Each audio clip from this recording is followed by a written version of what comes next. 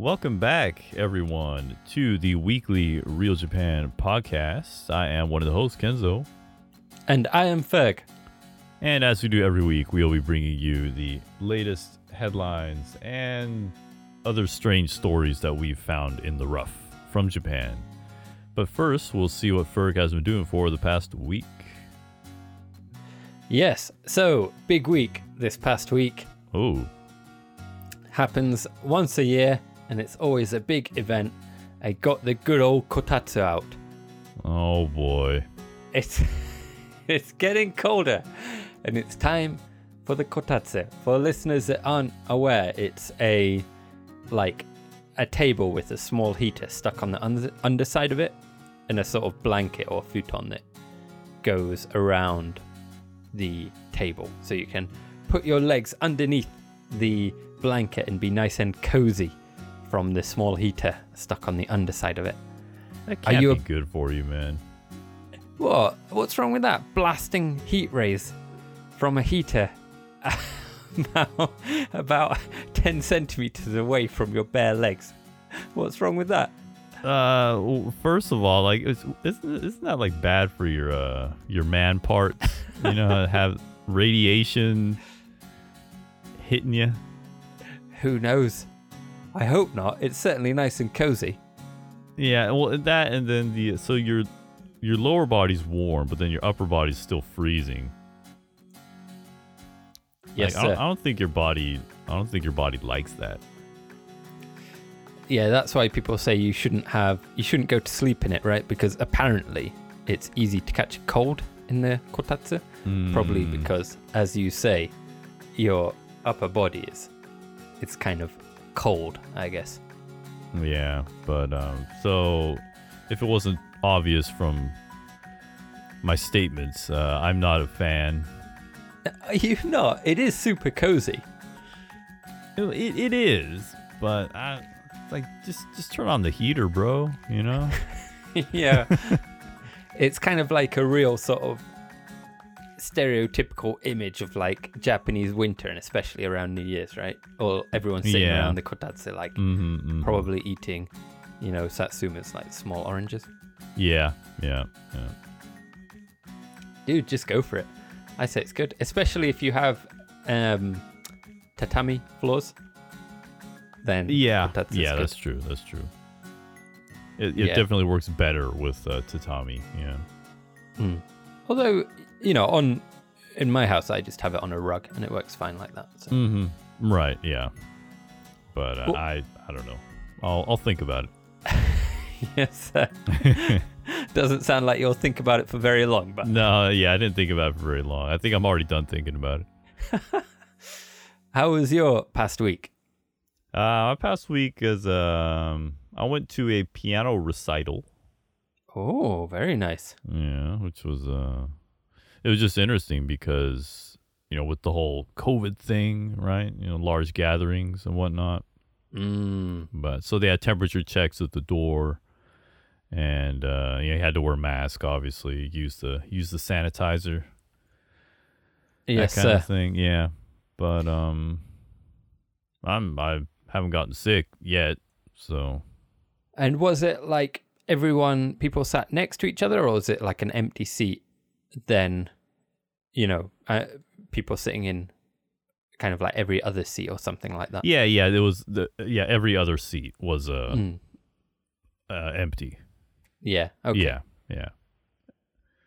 So that was it was nice to have something like that where because I think for the better part of 2020, things like that weren't even an option. So it was kind of nice.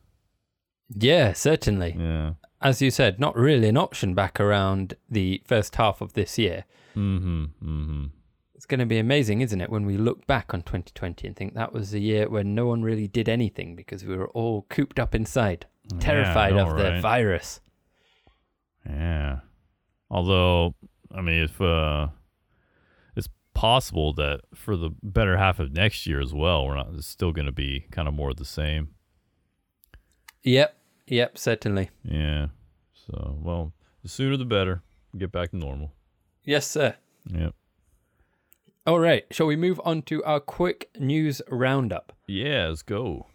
So just one quick follow-up item to a story that we talked about a few weeks ago, where the governor of Osaka Prefecture, Hirofumi Yoshimura, claimed, based on sort of scanty, to say the least, scientific evidence, he claimed that iodine mouthwash could have benefits as a treatment for coronavirus. Mm-hmm. This caused stocks of iodine mouthwash to be bought up everywhere, particularly around Osaka, and a man in Okayama Prefecture was arrested in the past week for reselling iodine mouthwash at a large markup. He was technically actually arrested for selling pharmaceutical products without a license, but according to the article I read, it referred to iodine mouthwash, and he sold about 6 bottles of it for around 26,000 yen in total. So about $260, which was about 5 or 6 times the normal price. Okay. So, listeners, beware if you're thinking of reselling anything, any masks or mouthwash or anything like that. You better think twice. Yep. You had another... with masks, even though that's not a pharmaceutical product, they introduced legislation earlier this year to prohibit resale. Although technically resale is okay as long as you don't mark it up. Yes. But then it kind of defeats the purpose of reselling it. So. Yeah, exactly. Which kind of makes me wonder, though, like if you buy, like, you know, because you see masks, the shortages are well behind us, so you can buy them pretty much anywhere now. But are all the ones we see on the shelves, like, is that at cost now? You know what I mean? Because it's illegal to mark it up, right? That is a very good question. Surely it's not at cost if it's in like a drugstore or a supermarket or something, right? They have to make you would think so, yeah. But then isn't that kind of a weird double standard where like some people can mark it up, but yeah, I'm not sure, to be honest. I don't know the ins and outs of the law, but it is an interesting question. Well, in any case, basically don't do it because they'll hunt your ass down and they'll throw the book at you. Yes, sir. But okay, so moving on. So another follow-up article I found in the paper recently. Before on this podcast, we talked about how in northern Kanto area, so particularly like Gunma Prefecture, which is about 2 hours north of Tokyo. There has been there's a lot of farmland out there, and there has recently been a lot of theft of livestock, which has been a mystery. Like who's stealing them, and like how are they laundering their pigs, basically. But recently, a couple days ago, the authorities have arrested 4 people in Gunma Prefecture who are of Vietnamese origin, and they are here under the trainee visa program. And these 4 people were arrested not directly for the theft of pigs, but they were arrested for butchering them in their apartment without proper license. So maybe this will kind of lead them on the trail of where, because there were a hell of a lot more than 4 there were like a good number of pigs stolen, right? From it was a huge number. I think it was about 700 or so. Yeah. So hopefully this will lead them to maybe where the rest of the pigs went, because I doubt they butchered all 700 in their apartment. No, surely not. But So yes, I mean, there was speculation in the article that we referred to when we talked about this, that it was perhaps members of the Vietnamese community. So it seems that those suspicions appear to be sort of, on the right track at present. Yeah. So yeah, they caught some of the perps. So we'll see where this leads them in their investigation. Yes, sir. And yeah. Oh, so in another kind of recent news article, been the subject of some discussion this past week, the media here in Japan has been reporting that the government will ask companies to extend their New Year's holidays by around 1 week in order to lower the risk of coronavirus. Not exactly sure how giving people more holiday will lower the risk of coronavirus. Yeah, I think it just encourages them to travel more. Right, exactly. I mean, I think the idea is that maybe people will travel in a more staggered kind of manner instead of... Oh, okay. What normally happens for listeners that aren't aware is that, the big holiday time in Japan is New Year's, and typically people go... I mean, the standard, of course, there's many people that stay in Tokyo, but the sort of stereotypical image is that you go back to your parents' home in whatever kind of local area you grew up in and maybe spend, a week or so there. And the government has asked, as I said, or is planning to ask, according to local media, companies to extend this holiday. So in that case, people would have probably about 2 weeks holiday, right? If companies did acquiesce to this demand. I think there's no suggestion that they will make it legal, but I think they will ask through these sort of economic bodies like Keidanren, it's called, right? Yeah.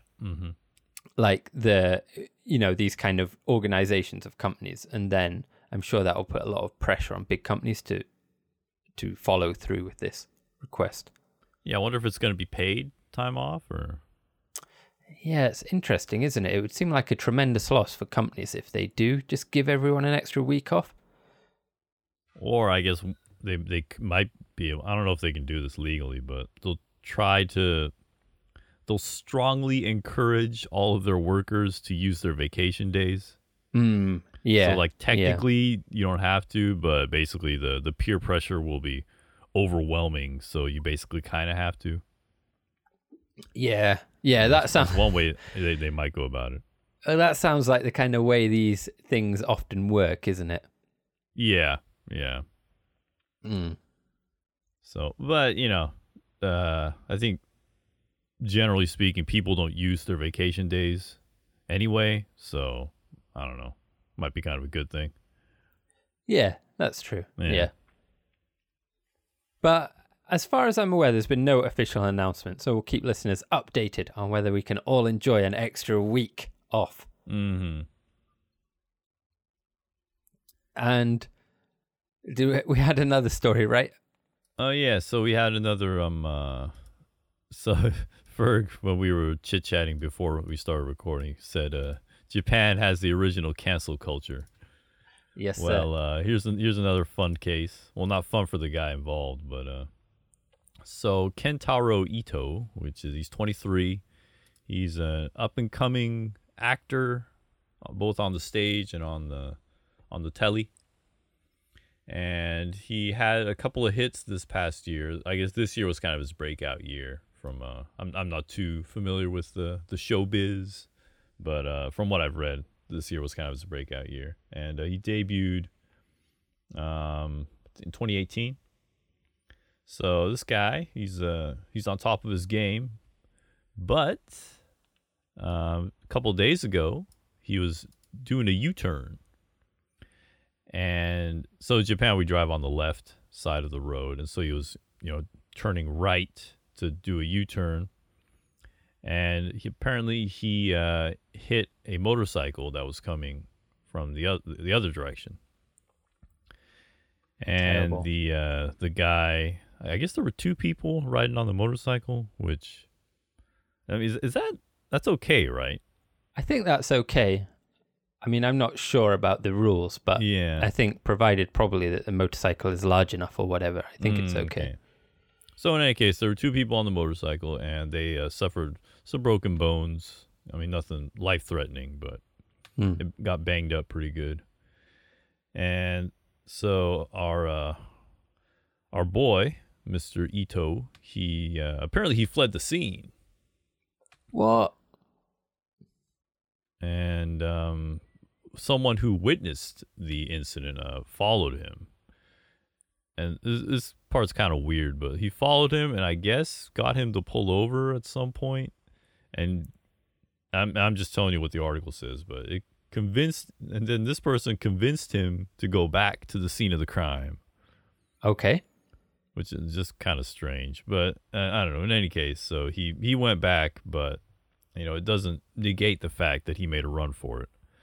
So he has been arrested for negligent driving or whatever it is. And now all of the companies and television stations that featured him are pulling everything. They're canceling all the programs.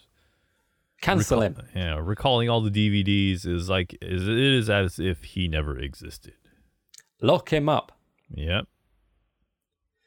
Which we've talked about this phenomenon on here, I think at length before, but I don't know. I just don't agree with the way they go about things. Yeah, I mean, it's difficult to imagine in the West, like even if someone was involved in a hit and run like that they would kind of go to the lengths of removing all the DVDs and things from the shelves. Yeah, it's like they remove any trace of that person in the entertainment industry. Yeah. I mean, that's it for him, basically, isn't it? His career is screwed now. Yeah, he's finished, I think. He might come back in a couple years, right? Maybe doing some like minor stuff, but I mean, as far as being a A-lister star, yeah, he's done. It's over. He's done, isn't he? So, well, he did fuck up, but best of luck to him as he tries to get his life back together. I mean, obviously, it doesn't sound good doing a U-turn, but was it obviously clearly his fault, the U-turn, the accident?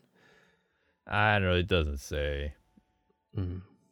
Must have been, I suppose, eh? Yeah, I suppose. I mean, unless, it's possible he had a protected right turn and then the guy on the motorcycle ran the light. I mean, that's possible, but yeah, it doesn't say. Yeah. Mm-hmm. But, well. I would think. I mean, the fact that he's been arrested probably means the police are, somewhat. I mean, aside from the fact that he made a run for it, they're somewhat confident that it was his fault to begin with. If they're making a big fuss about it. Yeah. So anyway, yep. Best of luck. Yes, sir. And just the final item in our roundup of the major news in Japan in this past week. Coronavirus. There has been 732 new cases in the past 24 hours, leading up to the 28th of October. I mean, somewhat high, I suppose, but, it's kind of been hovering around these kind of levels for a while now. Mm-hmm. The total is now 99,114, so we will soon be hitting 100,000 cases, that ominous milestone. And the United States gets that many in like 2 days, literally. Yeah, so I guess it's not all bad. And there were 5 deaths for a total of 1,738 deaths. This number included 171 new cases in Tokyo. Again, unremarkable, I suppose, a similar kind of level to the levels that we've been seeing for a while now. Just seems to be kind of going on, recording new cases at a pretty steady rate, but not particularly increasing or decreasing lately. Yeah.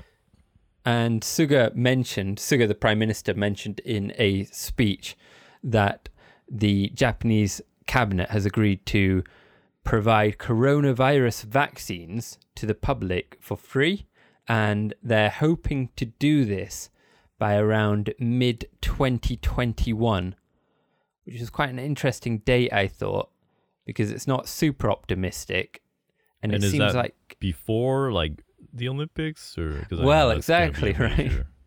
Seems like it's cutting it a little bit close for the Olympics. Yeah. If we think that the Olympics is in August, probably the implication is that they're hoping to do it before the Olympics, but they're not openly saying that. Perhaps. Right. I guess. I don't know. It's not entirely clear about how that relates to the Olympics. I did think it was a bit of an interesting date for them to choose. Mm-hmm. I mean, well, it goes to show how much they're relying on the Olympics to, boost morale in the public and hopefully boost the economy. Yeah, it's a shame, isn't it? Because I mean, people have different views on the Olympics, and some people are positive and some people are more negative or cynical. But I do think, as we've discussed on this podcast before, the tide has kind of turned a little bit, and that even if everything goes without a hitch now, it won't be the great festival of sport and kind of unity and global celebration that it was supposed to be.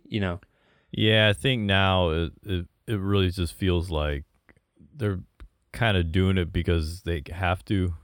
Yeah, exactly. Because they kind of have, it's almost like they have a contractual obligation to do it, so they're dragging their feet. Exactly.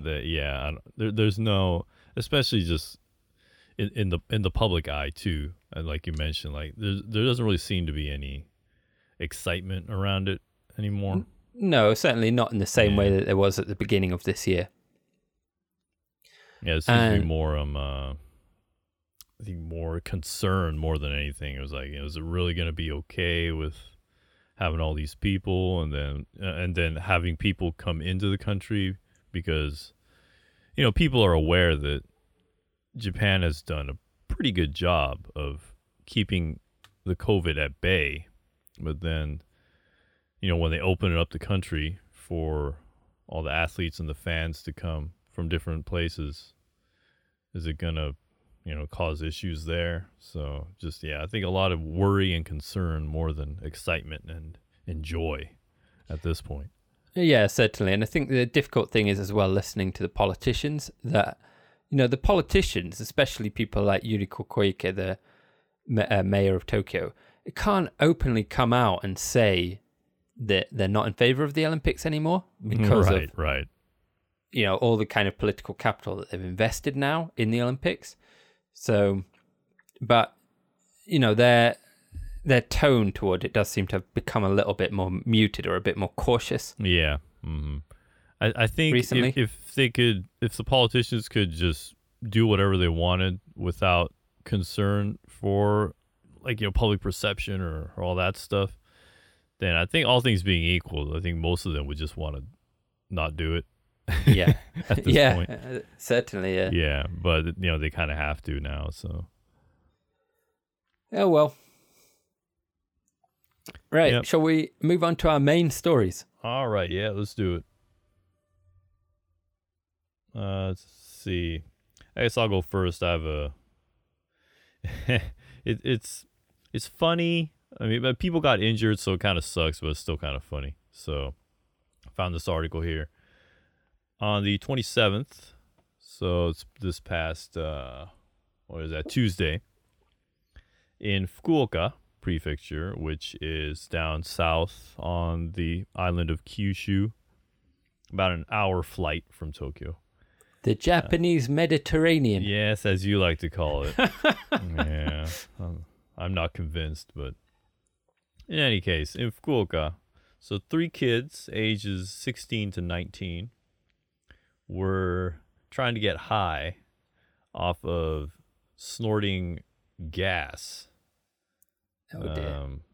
What is that, like? I guess it's natural gas? Oh, not like gasoline? I imagine. No, yeah, it's like it comes in like they use it for those little God, what's it called? It comes in like it looks like a bottle kind of, and you stick it in the thing. Yeah. Yeah, you use it for the little burners, right? Yeah, the little burner. Yeah. So it's a gas canister. That's the word I'm looking for. Yeah. Yeah, so they were sniffing gas canisters. And in a typical, I think, small Japanese apartment. Oh, so dear. Yeah, I mean, it doesn't take a genius to figure out that place was probably pretty flammable. But everything was fine, I'm sure, afterwards, and they went on their merry way. No. Oh dear. So as they were snorting these gas canisters, one of the kids decided it would be a great idea to have a smoke. So he went to light a cigarette, and everything just quite literally just blew up. Oh dear. And the ensuing fire destroyed that unit, and then the unit below, where just some random guy lives. So they were snorting their gas, and some guy lost his home too. And oh dear. Two of the three kids were injured. They suffered some burns. And the authorities said from the burnt out husk of the apartment, they recovered dozens of gas canisters. Dozens? Yeah, it says there were dozens, yeah. Wow. So probably 20, 30, 40. So they were having a party up in there. Yeah, astonishing, isn't it? Although maybe you need to, like, I'm not too familiar with the canister snorting, but maybe you need that many to get high. I don't know. I guess so, perhaps. Probably their judgment was somewhat impaired as well by the fact that they were sniffing gas, and that was what led to them, or one of them, lighting up a cigarette. Yeah, true that, yeah. But I suppose, my first reaction was like, these Japanese kids, man, they need some safer ways of getting high, Yeah, I suppose there wasn't much to do on a lazy Fukuoka afternoon, eh? Yeah, I was just throw a bag of weed, and it's a lot safer. Yeah, I mean, there's debate, isn't there, about how safe weed is, but I think in this case it's safer than sniffing gas, isn't it? and I think we were talking about this earlier too, before we started recording, but you were saying that sniffing gas and stuff like that, it can actually kill you. Yeah, right? yeah. And it's in rare cases. So, yeah, in rare cases, yeah, exactly. Yeah, I mean, I think at the very least, like weed isn't gonna straight up kill you on the spot like this can. But although you have to be careful because you can overdose on weed, right? Like we read in that comic the other week. Yeah, that's what the authorities tell me over here. Yeah, right. Yeah, in Wakayama, the authorities in Wakayama. So yeah, but I think that also speaks to and we say it kind of jokingly, but there really just aren't any ways for kids or adults for that matter to get high over here. It is concerning, isn't it? I mean, the authorities have started to crack down on it, but a few years ago there was a big kind of fuss about these so-called legal highs. And a lot of them can actually be very dangerous because they're kind of synthesized chemicals, and you don't really know what's in them. Yeah, tempting to replicate drugs in ways that kind of evade the law, but ultimately, you don't know what's in them, and they can have dangerous side effects. And in one particularly notable case, I don't remember all the details because I don't have the story in front of me, but what was it? A man drove his car on the sidewalk and killed a number of people? Yeah, while he was like on his ass from taking these weird synthetic drugs, yeah. Yeah, exactly, yeah. So I think that is kind of one of the sort of unexpected side effects, perhaps, of these very strict drug laws. Yeah, and I don't know what's better, but I think there is an argument to be had for having milder forms of drugs such as marijuana available, so just so people don't get into all these weird things that can have really bad effects on your body. Yeah, and I mean, now that it has been legalized in more places, it is a bit easier to look at them and say, well, what has been the effect in places like Colorado and things. And to be fair, it doesn't seem to have resulted in a complete breakdown of society, right? Yeah, they seem to be doing okay, I think. Yeah. Yeah. So, I don't know. It was there's not much to that story, but I just thought it was an interesting look into, what kids have to do to get high. Yeah, certainly. And I mean, it is, as you said, it's interesting. We talked a bit about like how strict a lot of the laws are concerning weed. So it's kind of like an interesting sort of counterpart to that, to see some of the ways how people get high instead. Yep. All right. So in the next item, I wanted to talk about community spirit in Japan, but in particular in light of the Ministry of Health, Labour and Welfare releasing their annual white paper on health, labour and welfare. Oh. Surprise, surprise. Yes, sir. Now, as I'm sure you can imagine, this report or this white paper is nearly 500 pages in length. Oh boy. And it doesn't make for the most fascinating reading.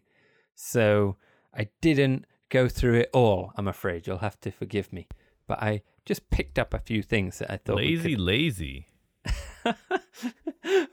Well, I just picked up a few things that I thought maybe we could discuss. Just from the first 300 pages or so. So you'll have to forgive me for that. All right.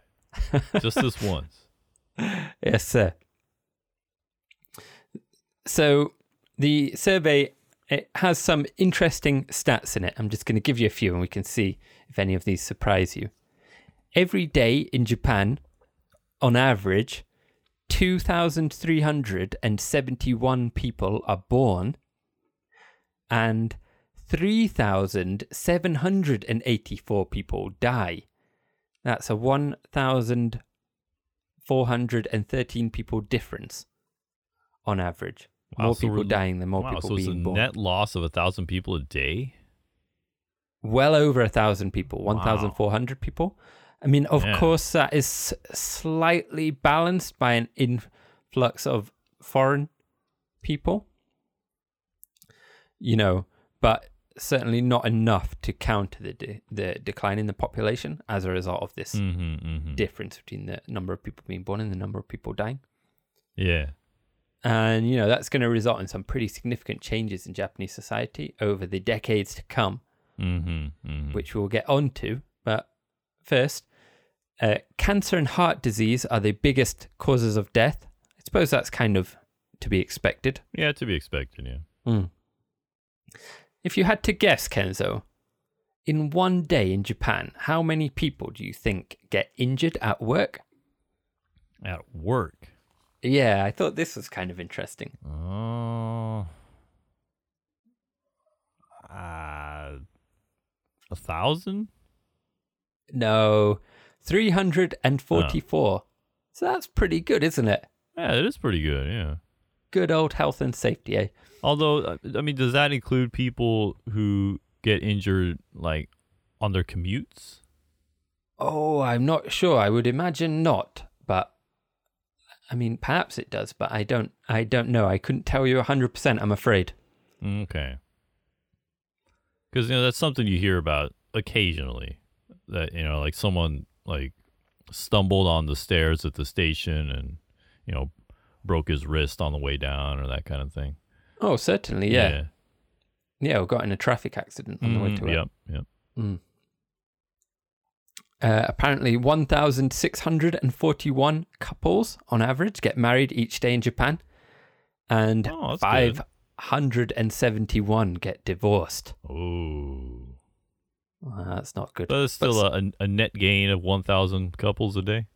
Yeah, exactly. That's good. That's good. The feel-good story. Yes, sir. In one day, men in Japan spend an average of 1 hour and 23 minutes on childcare, whereas women spend an average of 7 hours and 34 minutes on childcare. So pretty much the entire, an entire workday. Yes, sir. Yeah. Yes, sir. An hour for lunch and everything. Yes, sir. And that figure for men, 1 hour and 23 minutes on average, is apparently one of the lowest numbers among developed countries. So still got that traditional. It's very low, especially the gap is astonishing. Yeah, certainly. Yeah. Yeah. I mean, a lot of that is coming from, full-time housewives will sort of push up the figure on the women's side, the average on the women's side. Yeah, but that's true. That's true. Even so, it's still quite even startling, isn't it? And every day on average, just to link it back to our previous story, 12.53 people are arrested for violations of marijuana laws, and 23.92 people are arrested for violations of stimulants laws. So about 12 or 13 people arrested each day on average for violations of marijuana laws, and about 24 people arrested for violations of stimulants laws. So there's twice as many people for stimulants as yes, sir. marijuana. Yes, sir. Wow. Exactly, yes. I guess just because it's easier to import powders and stuff than it is for plants, maybe, or because it would seem to signify that there's just more of it around. Yeah, that is a very interesting question, and I think we maybe touched on it when we talked about weed in our previous episode, but stimulants, they have a more kind of deep-rooted place, I suppose, in Japanese drug culture in some ways. When you hear about people being arrested, in recent years, there have been some celebrities arrested for weed, but it tends to more often be stimulants, doesn't it? Kakuseiza, as they call it in Japanese. Yeah, which, I guess it's mainly like speed and amphetamines and things like that. But it could also be cocaine, I suppose. Probably that would be classed in the same category. Yeah, I think, cocaine as well, yeah. But in the post-war years, I think it was actually legal for a time, these sort of drugs. And it sort of, some people started using them and then they became illegal. But because of the fact that people had started using them, it had its place, so to speak. I've heard anecdotally that among certain professions, their use was somewhat widespread, especially among sort of manga artists of the 50s and 60s and 70s. Their use was widespread because a lot of them were living in very poor conditions and things, and they could take stimulants and then stay up all night drawing, sort of, which they had to work very hard just to get by. So it kind of helped them in that respect. And then it became a kind of cultural thing, from what I understand. So, I do think, I think stimulants just have a bit more of a kind of established place in Japanese drug culture, perhaps. Maybe that's just my impression, but it is an interesting sort of question. Yeah. I do get that vibe from that you've just talked about, that it just seems more I'm more common, I guess. And I would presume the access is maybe a bit easier. Yeah. If you were to go looking for it, Yeah, I wonder if it includes meth as well. I don't know. Probably. Yeah, probably, although I guess that's maybe slightly uncommon. I'm not sure. So the Ministry of Health, Labour and Welfare, they also released forecasts for the year 2040 in the future when we will all be driving in flying cars. The flying cars that drive themselves. Yes, sir.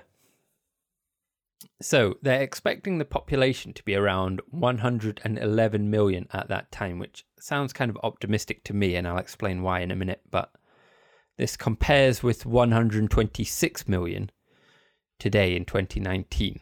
Okay. So that is a quite noticeable decline of 15 million, which obviously is not really what you want in a capitalist society, right? When it's based on growth. You know, an aging population and a declining population is not a good thing. Mm-hmm. And they expect around 35% of the population to be 65 years old or over. And this compares with 28% in 2019. So that's an increase of about 6%. Mm-hmm. And just 12% in 1989. So in 1989, only 12% of the population were over 65, and they're expecting that to be 35% by the year 2040. But as I said, I think their predictions are somewhat optimistic, even though they're forecasting that decline, because they're expecting the birth rate actually to recover to 1.43 from 1.36 in 2019. I don't. How are they reaching that conclusion? Right. It's pretty. I mean, you know, they're kind of saying like, well, the effect of all like government initiatives and things like that. But no. I mean, seeing as how it's been steadily trending downward, I can't see it, you know, increasing. Yeah, I think at best it'll level off. Exactly right. Yeah, but I don't see how it would trend back upward. Exactly. I mean, the dangerous thing is that, you know, as we have like this kind of changing demographic breakdown and changing like population of Japan, like we're going to have more old people. So there's a greater burden on like the welfare services and things. Yeah, but it's not just that. It's like it hits you on two sides as well, because you'll have less workers proportionately supporting them. Mm-hmm. Mm-hmm. They do expect the number of foreign laborers has increased from around just a bit under 500,000 in 2008 to about 1.6 million in 2019, of which I am one. So, yeah, I mean, that is it's kind of like a 300% increase, but I'm not sure if that is baked into their forecasts, because they don't forecast the number of what they expect like the population of foreign workers to be in 2040, but I expect it probably is.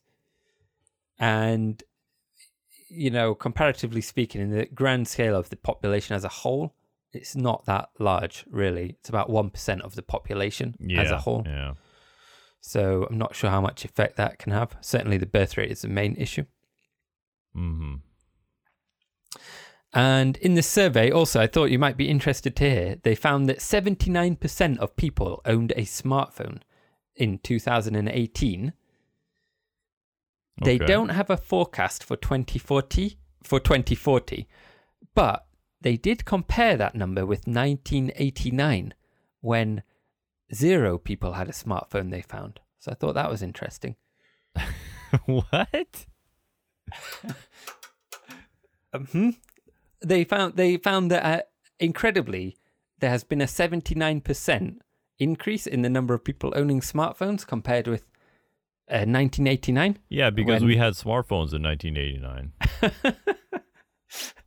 Well, you can tell that to the Ministry of Health, Labour and Welfare. Wow, so they actually wrote that with like a straight face. Okay, I have to admit, I'm presenting it in perhaps a more humorous fashion. Okay. It's like they have a column of how things were in 1989 and how things are in 2019 and how they expect things to be in 2040.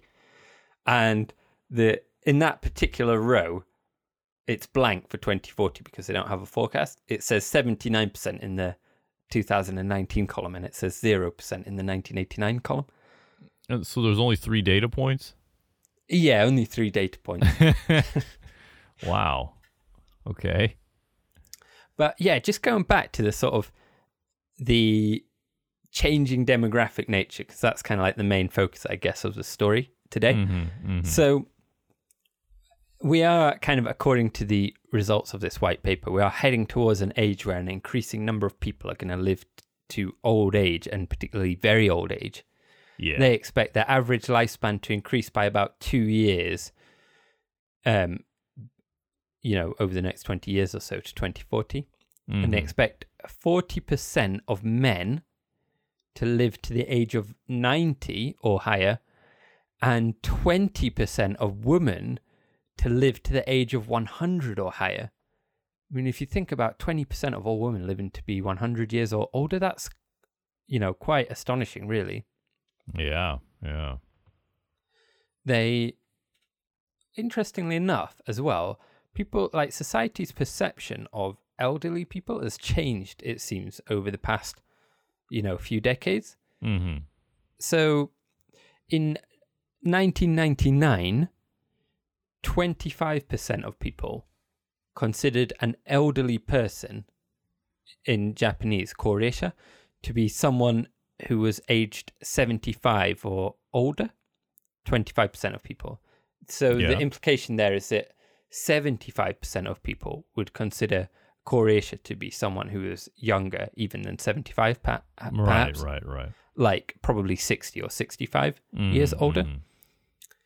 Whereas in 2014, that number had increased to about 49%.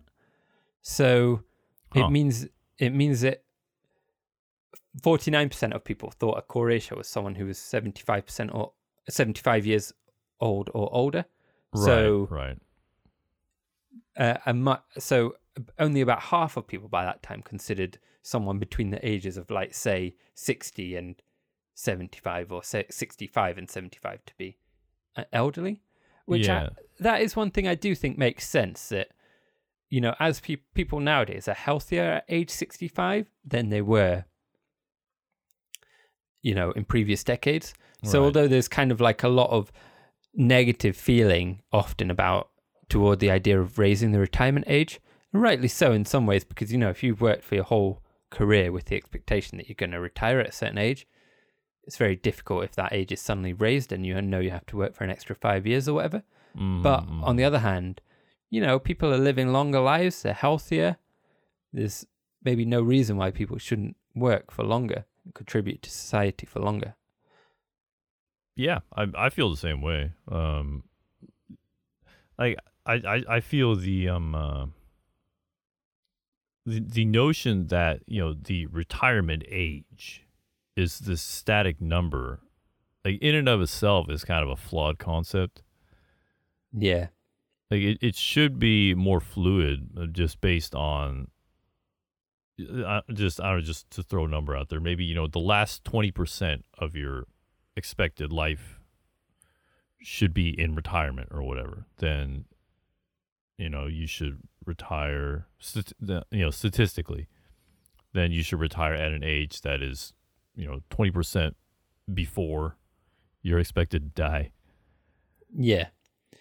And they had, because it's not just about, like, age, like this number, right? It's also about how fit you are and how healthy you are. Yeah, that's true. And they measured, like, the strength of people in this survey, and they found that on average these days, people who are in their late 70s are almost as physically healthy and as physically strong as people who were in their late 60s a decade ago. Really? Or a couple of decades ago. Right. So just in the span of a couple of decades, we've already come that far as raising the healthy life expectancy as well. Yeah, exactly, yeah. So they were stronger than people in their early 70s and almost as strong as people in their late 60s. Yeah. People in their late 70s today, compared with people, a couple of decades ago. Right. which, I did think that was quite interesting. I mean, of course, it is like there's a kind of diminishing returns thing here, like you can't just keep raising people's average lifespan and things.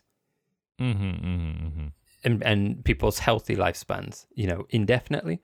But it does seem like there's still room for people to maybe work for longer and to live healthier lives for longer. Well, one thing too that I just find kind of weird is, and the same goes, I think, in the West as well. But like that, there is like a retirement age. Like I don't really understand that. Like the way I see it. So I'm working now, and I'll be working for however long. And isn't that like a decision that you make on your own? Right. Yeah. I mean, in the sense of when you're entitled to receive like a government pension, it makes sense. But it shouldn't. Yeah. But I do agree that it shouldn't be like a thing where, okay, you have to leave the company now because you're this age. I mean, it seems like, let's say I'm working until, let's say I'm 50, and I feel like, hey, I got enough money in the bank. Like I've done pretty well. I'm just gonna retire, and then you retire. And then on the flip side, maybe someone who hasn't done as well, has to work until they're 70. They hit 70 and they're like, okay, I think I'm good now. I don't have to work, and then they quit. Yeah. But yeah, this whole idea of like you said, for like government, like Social Security type stuff, I mean, there's really no other way to go about it. So I think it's fine to have certain, you can start receiving benefits at, XYZ age. But as far as, like just working in the private sector, like it is, to have a certain age, essentially age limits on how long you can be at the company is just kind of strange. I mean, from the company's perspective as well, if you've got a guy that, he's turning 65, but he's still on top of his game and he's doing very well, for the company, he's providing the company with a lot of value, then I would think you would want to keep him around until he wants to leave, at least. Oh, certainly, yeah. Instead of being forced to cut him loose when he hits 65. Oh yeah, especially as in many cases these will be like the more experienced workers, eh? Yeah, exactly. Yeah. So yeah, that's one thing that I've never really understood about the way the private sector anyway operates over here. Yeah, certainly. Yeah, I do agree with that. The population, actually. So I mentioned that in their forecast, they're expecting it to hit around, what was the number that I said? Around 111 million in 2040. They do have slightly long-term forecasts, and they do also have a kind of bad situation where if the birth rate, doesn't improve, and in that case, they expect it to hit around 92.8 million in the year 2060.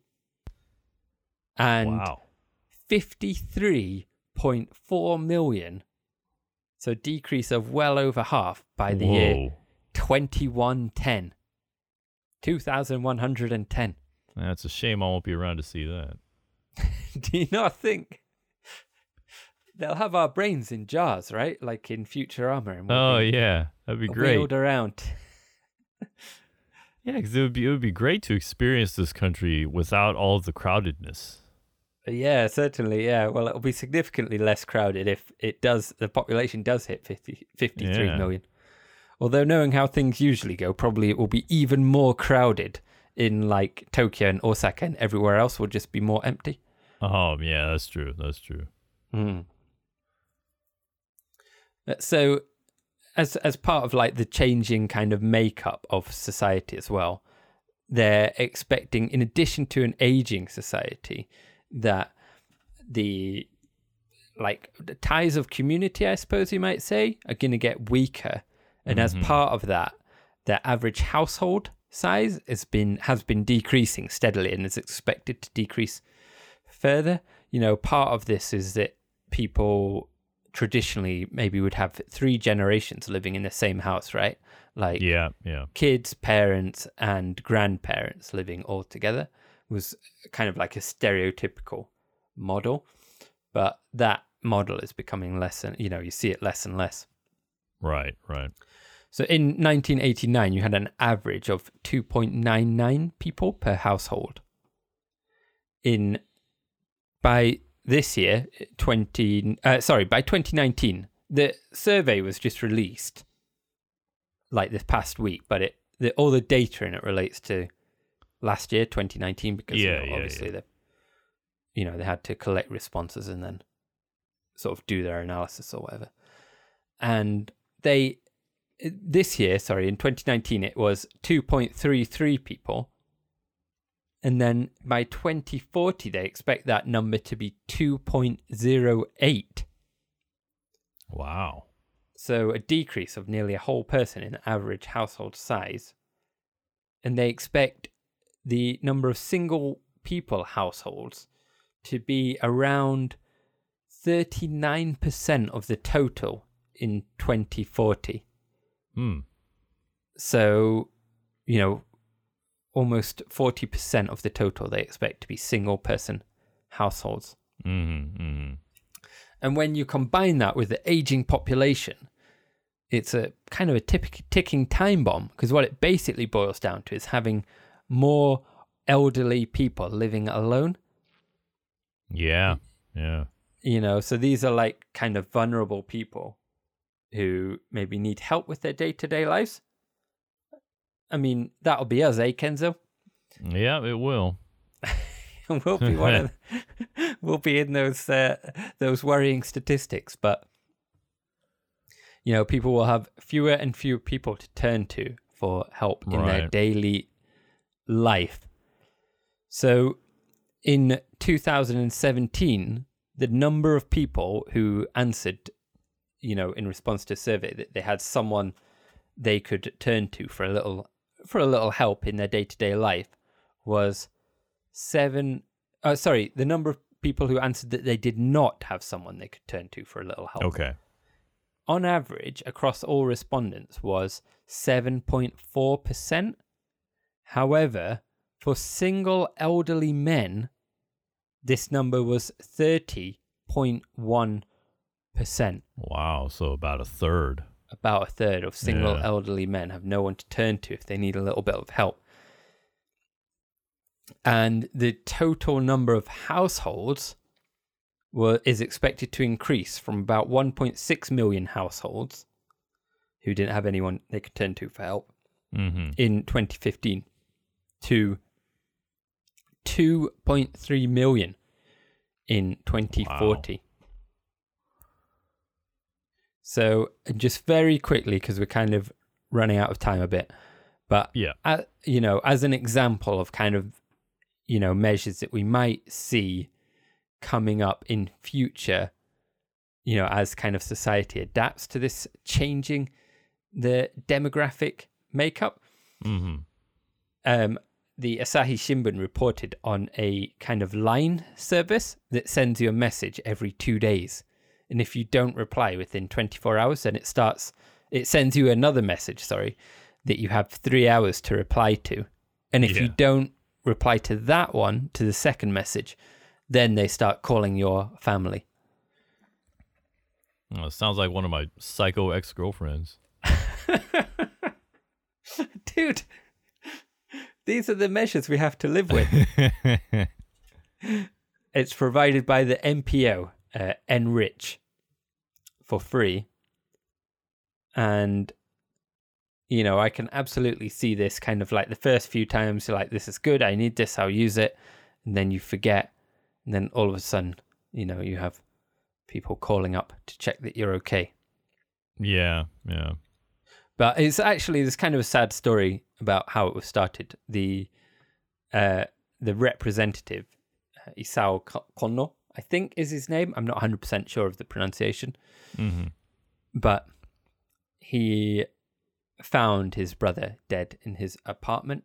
Oh no, sorry, he didn't find it. His brother was found by someone, presumably the police or whoever. But apparently, although he was only 51 years old, he lived alone and he didn't have a lot of contact with other people. Yeah. And according to the police, he had been dead for about a week before he was found. So pretty sad story, and it inspired the representative to kind of make this line service. There is, the Japanese have this word for it. You kind of hear the word karoshi, right? Sometimes now in Western media, right? Which means death from overwork. There is another word called like kodokushi, which means like dying alone, basically. Dying alone, yeah. Yeah, so it's kind of a bright and happy podcast this week, but yeah, dying alone. So the Ministry of Health, Labour and Welfare apparently don't keep statistics on the total number of people dying alone in Japan. But according to Tokyo, there were 5,513 such deaths in Tokyo in 2018. And they class a dying alone as a kind of death. Well, like not by natural causes. I mean, I think that doesn't mean that they've been murdered. It means like, if someone has a stroke or something, right? Yeah. In a single person household at home. So 5,500 such deaths in Tokyo in 2018. So pretty worrying, eh? Yeah. It seems like instead of this line thing, and I understand they probably just want to keep it simple, but it seemed like there should be like a better solution than that. Like I just thought of maybe it's like an app where, because I think generally speaking people check their phones at least once a day, right? Just to check the weather or set an alarm or whatever the case may be. So just have this app that runs and it just detects whether the phone has been moved, Oh, that's a good idea, isn't it? Whether it's been actually picked up. And if it doesn't get picked up for longer than 24 hours, then it sends an alert to a family member or something. Yeah. And, that's an interesting idea. Because one way of doing it is like with like a GPS kind of solution, but then I personally I think that's a bit of a privacy concern, right? I mean, I wouldn't want my children knowing where I'm going 24/7. True. And also, I mean, what if you decide to just spend the day in bed or something? Well, yeah, exactly, yeah. But if it's just, whether the phone has been picked up or not, then I don't think there's really too much in the way of privacy concerns or that kind of thing. So would work pretty well, I think. Yeah, certainly. Yeah, I mean, it will be interesting to see how, these kind of new services and things are developed. I mean, if we were entrepreneurial types, we could get into recruitment in the healthcare sector. Yeah.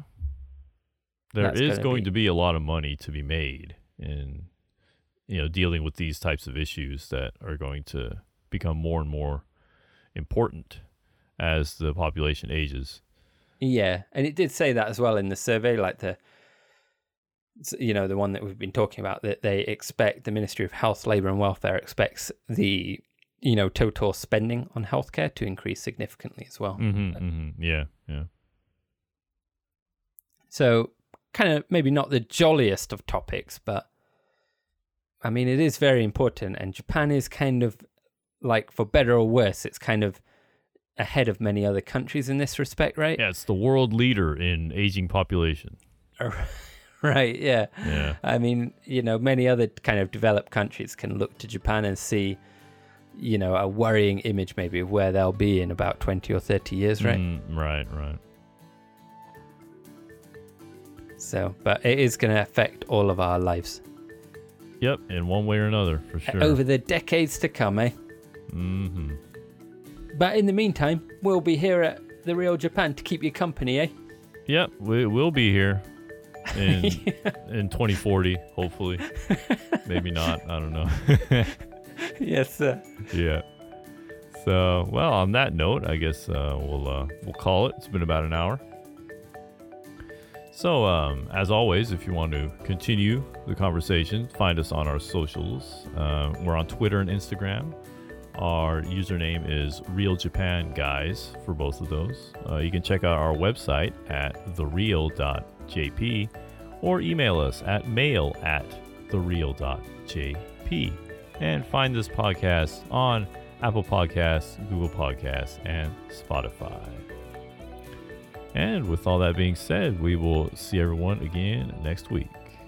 Goodbye, listeners. Bye-bye.